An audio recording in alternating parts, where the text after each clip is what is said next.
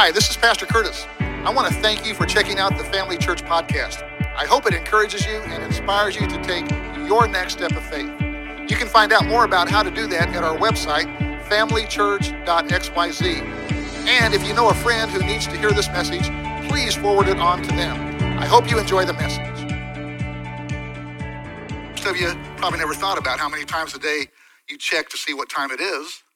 Depending on what statistic you look at, Americans check their cell phones anywhere between, this is amazing, 80 and 150 times a day. Now, are they checking to see what time it is? Probably not, but you know how this works. If you get a notice of an email or something, when you look at that device, you're going to see what time it is, right? You just kind of naturally look at that, right? So, to be sure, every now and then, we'll lose ourselves either in a novel or out playing golf or the fish are biting or something like that. And yeah, occasionally it's like we lose track of time, but those times are few and far between. And even when they happen, we're quickly snapped back into reality of wanting to know what time it is or checking to see what time it is because we are very, very time conscious. But when it comes to the passing of time, maybe we've been asking the wrong question all these years. Maybe the question we should be asking isn't, what time is it? But rather, what am I going to do with the time that I do have left? After all, think about this. How depressing is it to always want to know what time it is? I mean, think about that. Knowing what time it is really nothing more than a constant reminder of the thing that is most depressing about you and most depressing about me. And that's the fact that our time's running out. Isn't it? Our time's running out. But it's not even just that our time's running out. It's how we're able to have a panoramic front row seat to this depressing reality. Between calendars that help us see how fast the months and weeks go by, to cell phones to help us see how fast the hours go by, to Fitbits that help us see how fast the minutes go by, to watches that help us see how fast the seconds go by.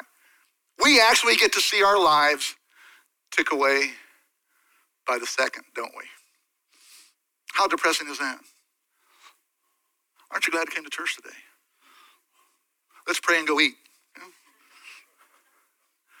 Seriously, from the time, and look, you know this. You guys know this.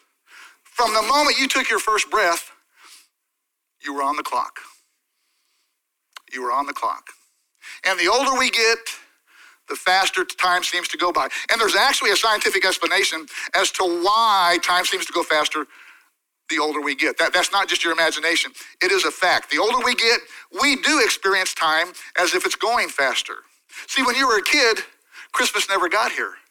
Now that you're a parent, it's like, what? Christmas is here again? Right? It's a completely different perspective. So one of the worst things that you can ask is what time is it? Because it's really nothing more than a reminder that our time is ticking away. And while this passing of time epiphany is different for everyone, generally speaking, we become aware of this when we're in usually our 40s. You kind of come to that place where instead of thinking, I'm 18, I'm 21, I'm 30, and then somewhere in between 40 and 50, for most people, not everyone, but for most people, it's between 40 and 50. You wake up one day and you're like, uh-oh, I'm running out of time. Instead of looking back at how old you are, you start looking ahead out into the future and realize that you have a finish line. We all have a finish line out there somewhere. Now for me, this happened during the time span between when our last child graduated, when Zach graduated from high school, and when we were transitioning into being empty nesters. And honestly, I got to be honest, for a while, it didn't last long, but man, while it lasted, it consumed me. It really did. I just sat down and it's like for 2 or 3 days, I couldn't believe how much of a blur the previous 20, 25 years had been. I mean, I know I lived it, but it's like, how did that happen? And that phrase kept going through my mind. The days are long, but the years are short. And something really does happen in our mind through this transition because we quit thinking about how old we are and we start thinking about how much time we have left. It's like we get this, we kind of have this love-hate relationship with time because on the one hand, we don't want to be reminded of how quickly time passes, but on the other hand, we're always constantly aware of what time it is. Isn't that weird that we're like that, right? So maybe a better question, a better focus, rather than asking what time is it, would be to begin asking this question, what am I doing with my time? What am I doing with my time? And see, that's a big idea. That's a very important question. And so to help us answer this very important question, we're going to look to a guy who had some perspective on time and the passing of time. You probably heard of him. His name was Moses. And Moses, and some of you might know this, but Moses actually wrote one of the Psalms. David wrote most of them, but Moses did write one of them. And it's interesting because the one Psalm that Moses wrote dealt with this grand idea of the passing of time. Now I'm going to tell you why Moses is qualified to talk to us about the passing of time. See, when he was a child, and you've all seen the Ten Commandments or the King of Egypt, so you probably know this. But when Moses was a baby, Pharaoh's daughter took him in, and so he was raised as an Egyptian, which meant Moses learned to walk like an Egyptian and talk like an Egyptian. And then one day, I'm sorry I had to do that. And then one day, in his late teens, early 20s, he realized that even though he walked and talked like an Egyptian, he really wasn't an Egyptian. He was a Hebrew. And so he looked around at all the injustices that were directed at his fellow Hebrew slaves by Pharaoh and the Egyptians, and he decided to do something about it. So he killed one Egyptian, and then he killed another Egyptian, and then he became a fugitive, and he had to flee for his life. And for the next 40 years, Moses lived in a place that some of the newer Bible translations call the far wilderness. The Old English describes it as the backside. Those of you that grew up in church heard this, the backside of the desert, which I always thought was an interesting description. It's like you've got the desert, and then you've got like the backside of the desert, which in my mind kind of translates this way. If the desert is a place you don't want to be, the backside of the desert is a place you really don't want to be. If you're at the backside of the desert, you're there on purpose. You don't just stumble upon the backside of the desert. You're there for a reason. And Moses was there because he was a fugitive hiding out. So from Moses' perspective, he went from one extreme to the other. He was like a prince of Egypt. And now he's hiding out in the backside of the Sinai desert somewhere, living out in the wilderness. And while he's out there, he runs into a family of shepherds, and they hire him, and he becomes a shepherd. Now, here's the interesting thing. Moses spent 40 years. Now, let that settle in on you for just a second. 40 years, and not even just 40 years. 40 years of what we would consider the best years of his life. Moses spent doing nothing. Doing nothing. Every day was the same. He didn't need a watch. If the sun was up, he was out watching the sheep. If the sun was down, he was asleep with the sheep. And then the next day was the exact same routine. Wash, rinse, repeat for 40 stinking years. And then after 40 years, God said, okay, Moses, I actually do have a plan for your life. So he brings Moses back from the backside of the desert, from out of obscurity. And here's the part of the story that most of you know. God has Moses go before Pharaoh, say, let my people go. And Pharaoh says no. And then he says yes. And then he says no. And then he says yes. And then Moses raises his staff and the Red Sea parts and all the Israelites cross. And then Moses becomes a household name as he leads the nation of Israel out of Egyptian slavery. And that's why today we all know who Moses is. So now with all that as a backdrop, I mean, one day the guy was on top of the world, the second most powerful man in Egypt. And the next day he's a fugitive running for his life. From the comfort of Pharaoh's castle or pyramid or wherever he lived to sleeping on a mat on the backside of the Sinai desert, doing nothing but babysitting sheep for 40 years. I'm telling you folks, 40 years of doing nothing can bring some perspective when it comes to the passing of time. So in this psalm, Moses gives us some perspective on how we should view time. And basically what Moses tells us is when it comes to time, context is everything. Context is everything. Let's read it. Psalm 90 verses 1 and 2. Lord, you've been our dwelling, our is the nation of Israel. You have been our dwelling place throughout all generations, before the mountains were born, or you brought forth the world. That's talking about even before creation. And then here's our context. Watch this. This is important. You brought forth the world from everlasting to everlasting. You are God. See, most people live their lives through the context of birth, death. We're born, we die, and then we're somewhere there in the middle, right? Moses is going to tell us that the proper context for living life isn't birth to death with us in the middle, but rather the proper context for our life should be everlasting to everlasting with God in the middle. So Moses is saying, okay, if you want to understand the bookends of your life, the bookends of your life are not you're born, you die, and then you're somewhere in the middle. The bookends of your life are from everlasting to everlasting with God and hopefully you somewhere there in the middle. And look, if we don't look at our lives and the passing of time through that context, then we're going to get to the point where we're going to ask the question, and maybe you've asked this question, or maybe you know someone who has asked you this question. What's the point? What's the point? I mean, if we're born, we die, and then we do stuff in the middle, really? That's it? See, this is why so much of our lives evolve around us when we're younger, in our teens and early 20s. Because that's the time of life where it really is all about us. I mean, after all, we got our whole lives ahead of us, right? And why not? We're 18, 19.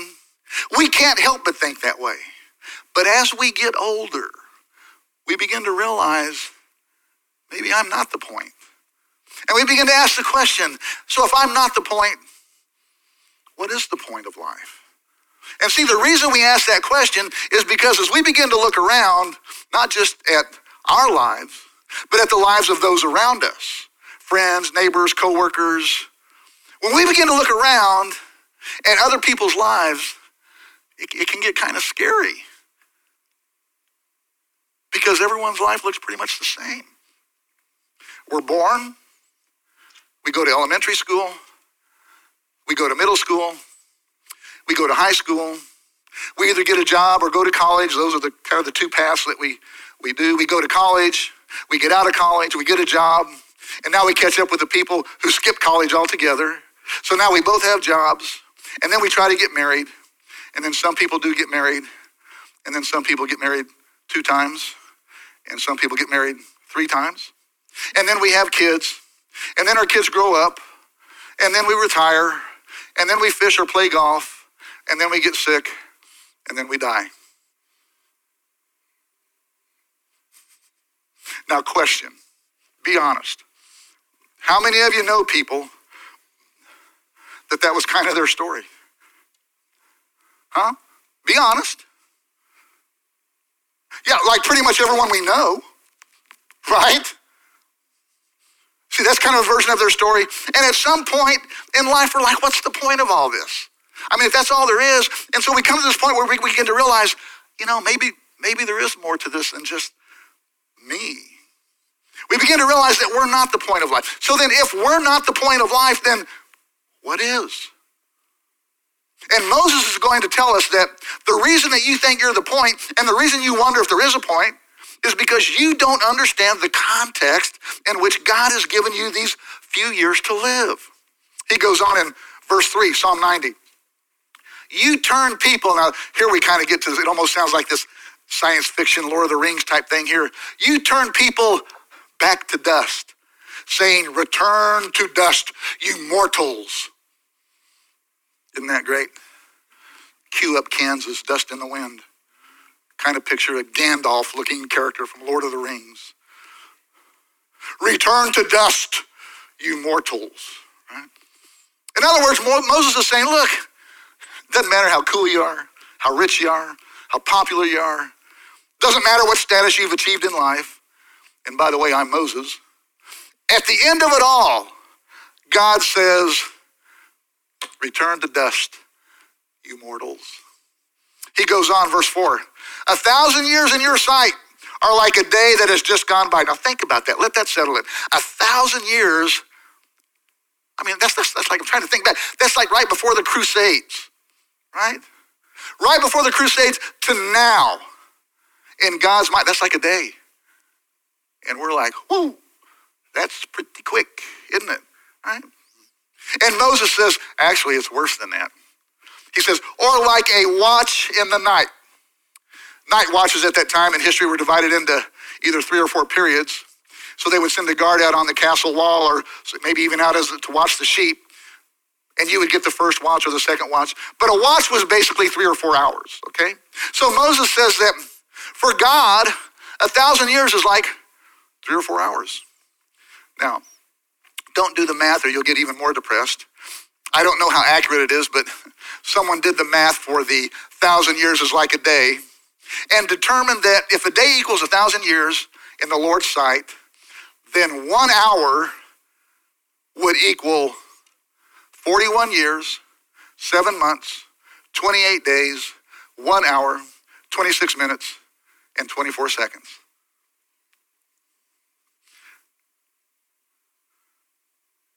It's like, what?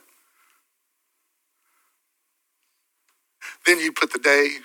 Have you filled out anything online? You know, you're signing up for something online and it asks for the month and the day and then the year you were born.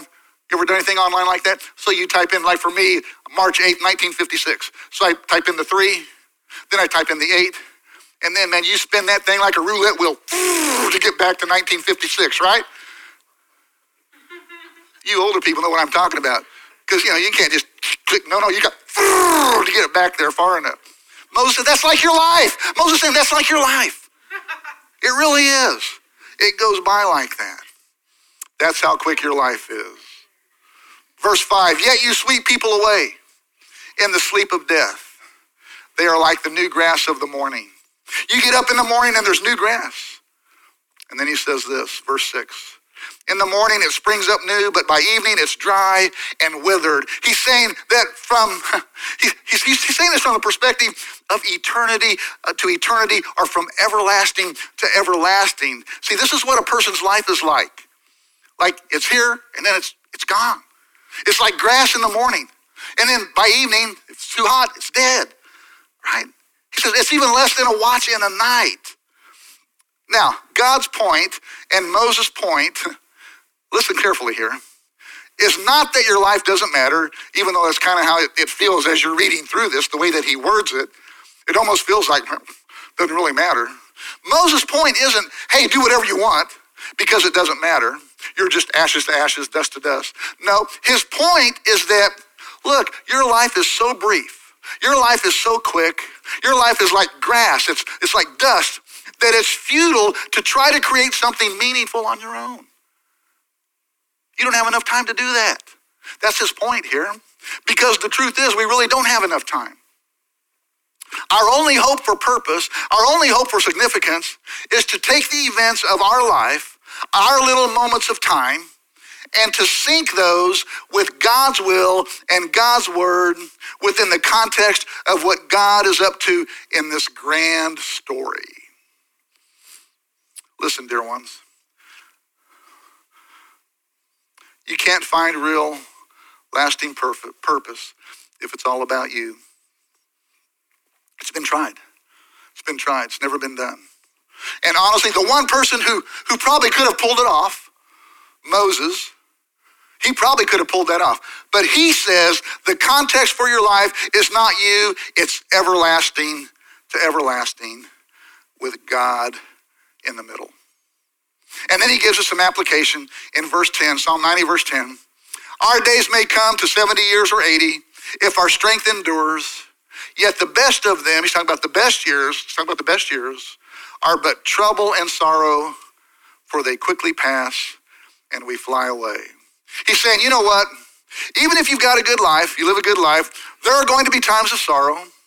But that doesn't mean that God doesn't love you. It doesn't mean that God doesn't have a purpose for your life. It doesn't mean that God's not paying attention.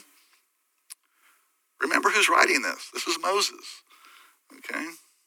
Moses, whose context for life during the most productive years of his life was on the backside of a desert babysitting sheep for 40 years. And he says, look, you're going to get 70, 80, maybe 90 years, and you're going to meet some turbulence during that time, and eventually you'll die. And after your funeral, everyone's going to sit around at the church fellowship hall eating Price Chopper chicken, potato salad, talking about how great a person you were. That's how it works, right? And then we come to verse 11, which when you're just reading through this psalm, it kind of jumps out at you as like, what's that doing in here?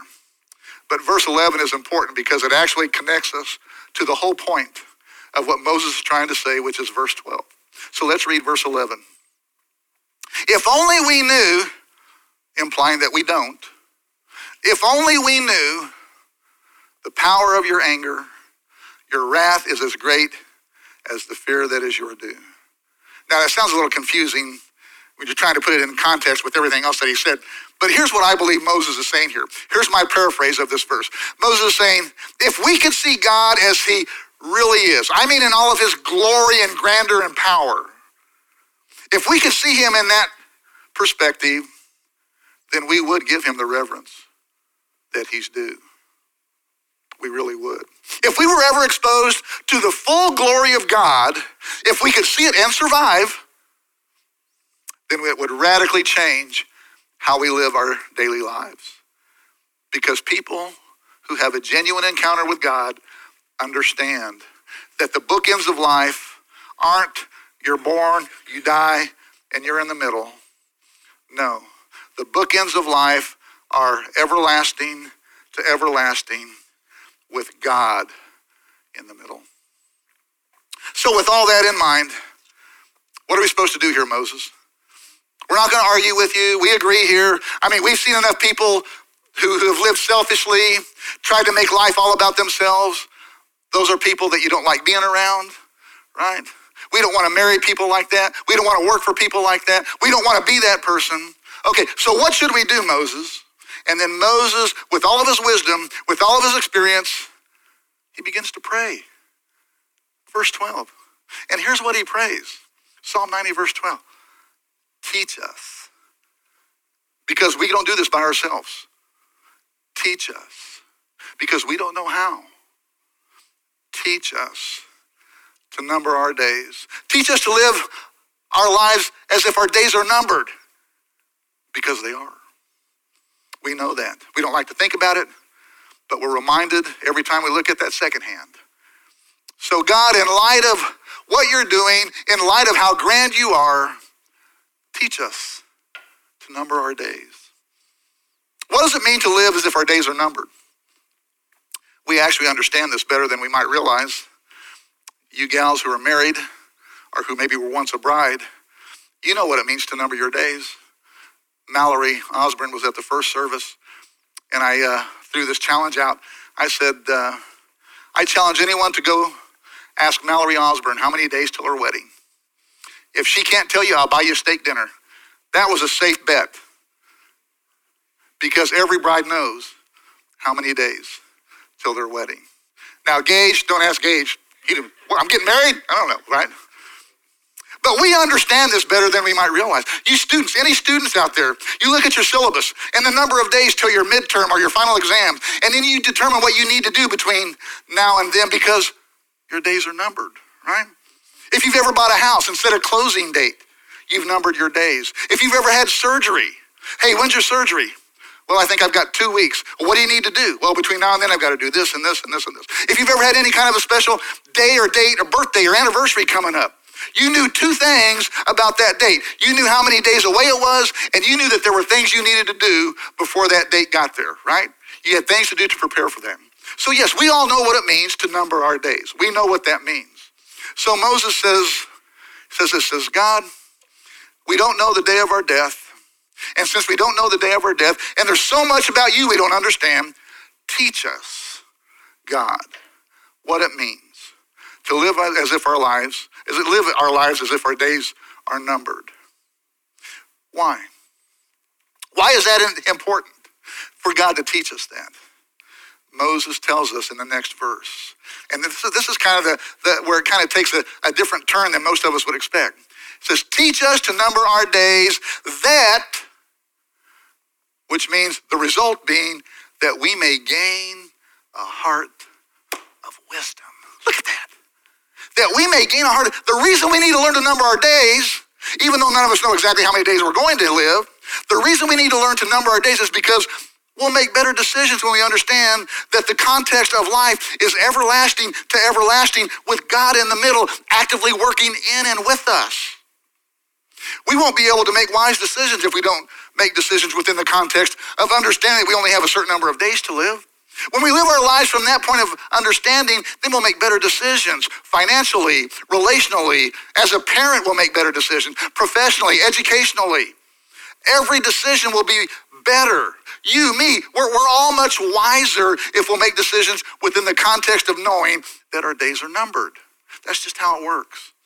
Teach us to number our days that we may gain a heart of wisdom. Instead of always asking, what time is it? We should be asking how we can better use the time that we have. So here's Moses' point. Moses says, look, because my life is too brief to live for me, my glory is too small to dedicate my whole life to.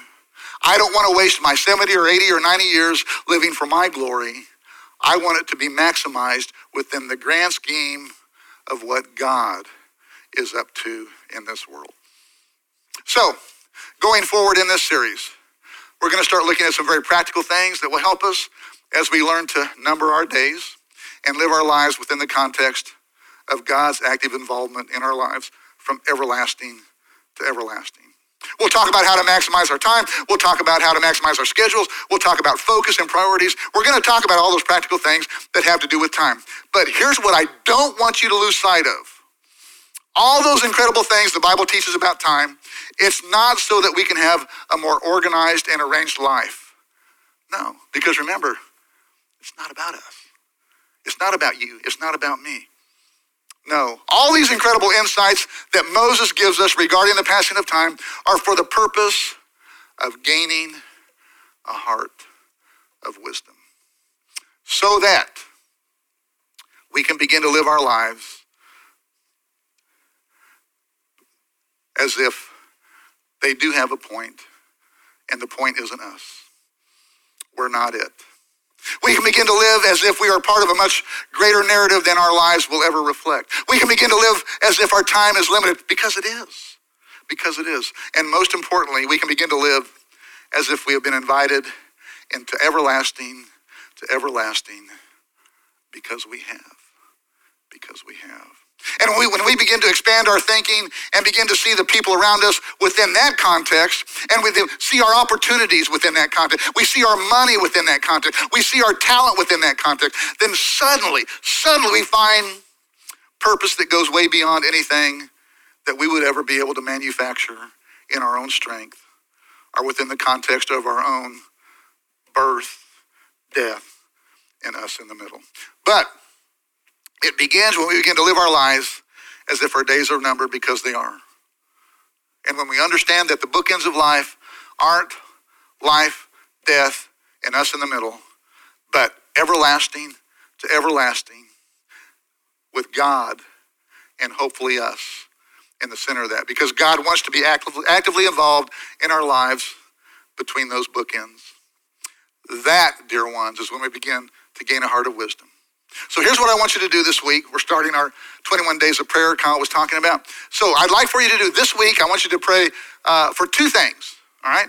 First, begin praying Psalm 90, verse 12, that psalm the prayer that Moses prayed. And look, even if you don't fully understand it, by faith, pray it. Pray that God would teach you to number your days, that you might gain a heart of wisdom. And then second, pray that God will help you begin to living your life, not from the context of birth and death with you in the middle, but from the context of everlasting to everlasting, with God and hopefully you in the middle. Let me pray for you. Lord, I do pray that you would teach all of us to number our days, not just so we can begin to unclutter and arrange our lives and our daily schedule, but so we can gain a heart of wisdom. And for those who have been living their lives from the context of birth to death with them in the middle, help them to recognize that it's really not about us. And a better way to live is from everlasting to everlasting with you and us in the middle. If you're here this morning and you're not really even sure if you believe any of the stuff that I've talked about, but you do recognize that your time is slipping away with each passing day, I pray that you would take a step of faith and pray this prayer of Moses, that God would teach you to number your days, that you might gain a heart of wisdom. After all, who couldn't use some extra wisdom? And lastly, if you're watching, listening, and you either don't have a personal relationship with Jesus, or maybe that relationship is not where it needs to be or where it once was, it would be my honor to pray for you that you could be reconciled to God. God who loves you.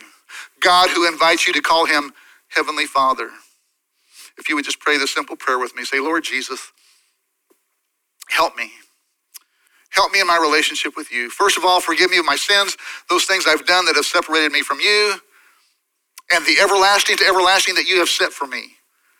I want to be in the middle of that everlasting to everlasting with you, Lord. I want to begin living my life with a sense of purpose, recognizing that life is far too short for me to accomplish anything of significance on my own. So I'm asking you, Jesus, to come into my heart, my life, and help me begin living my life for God and for God's glory and not my own. In Jesus' name, amen.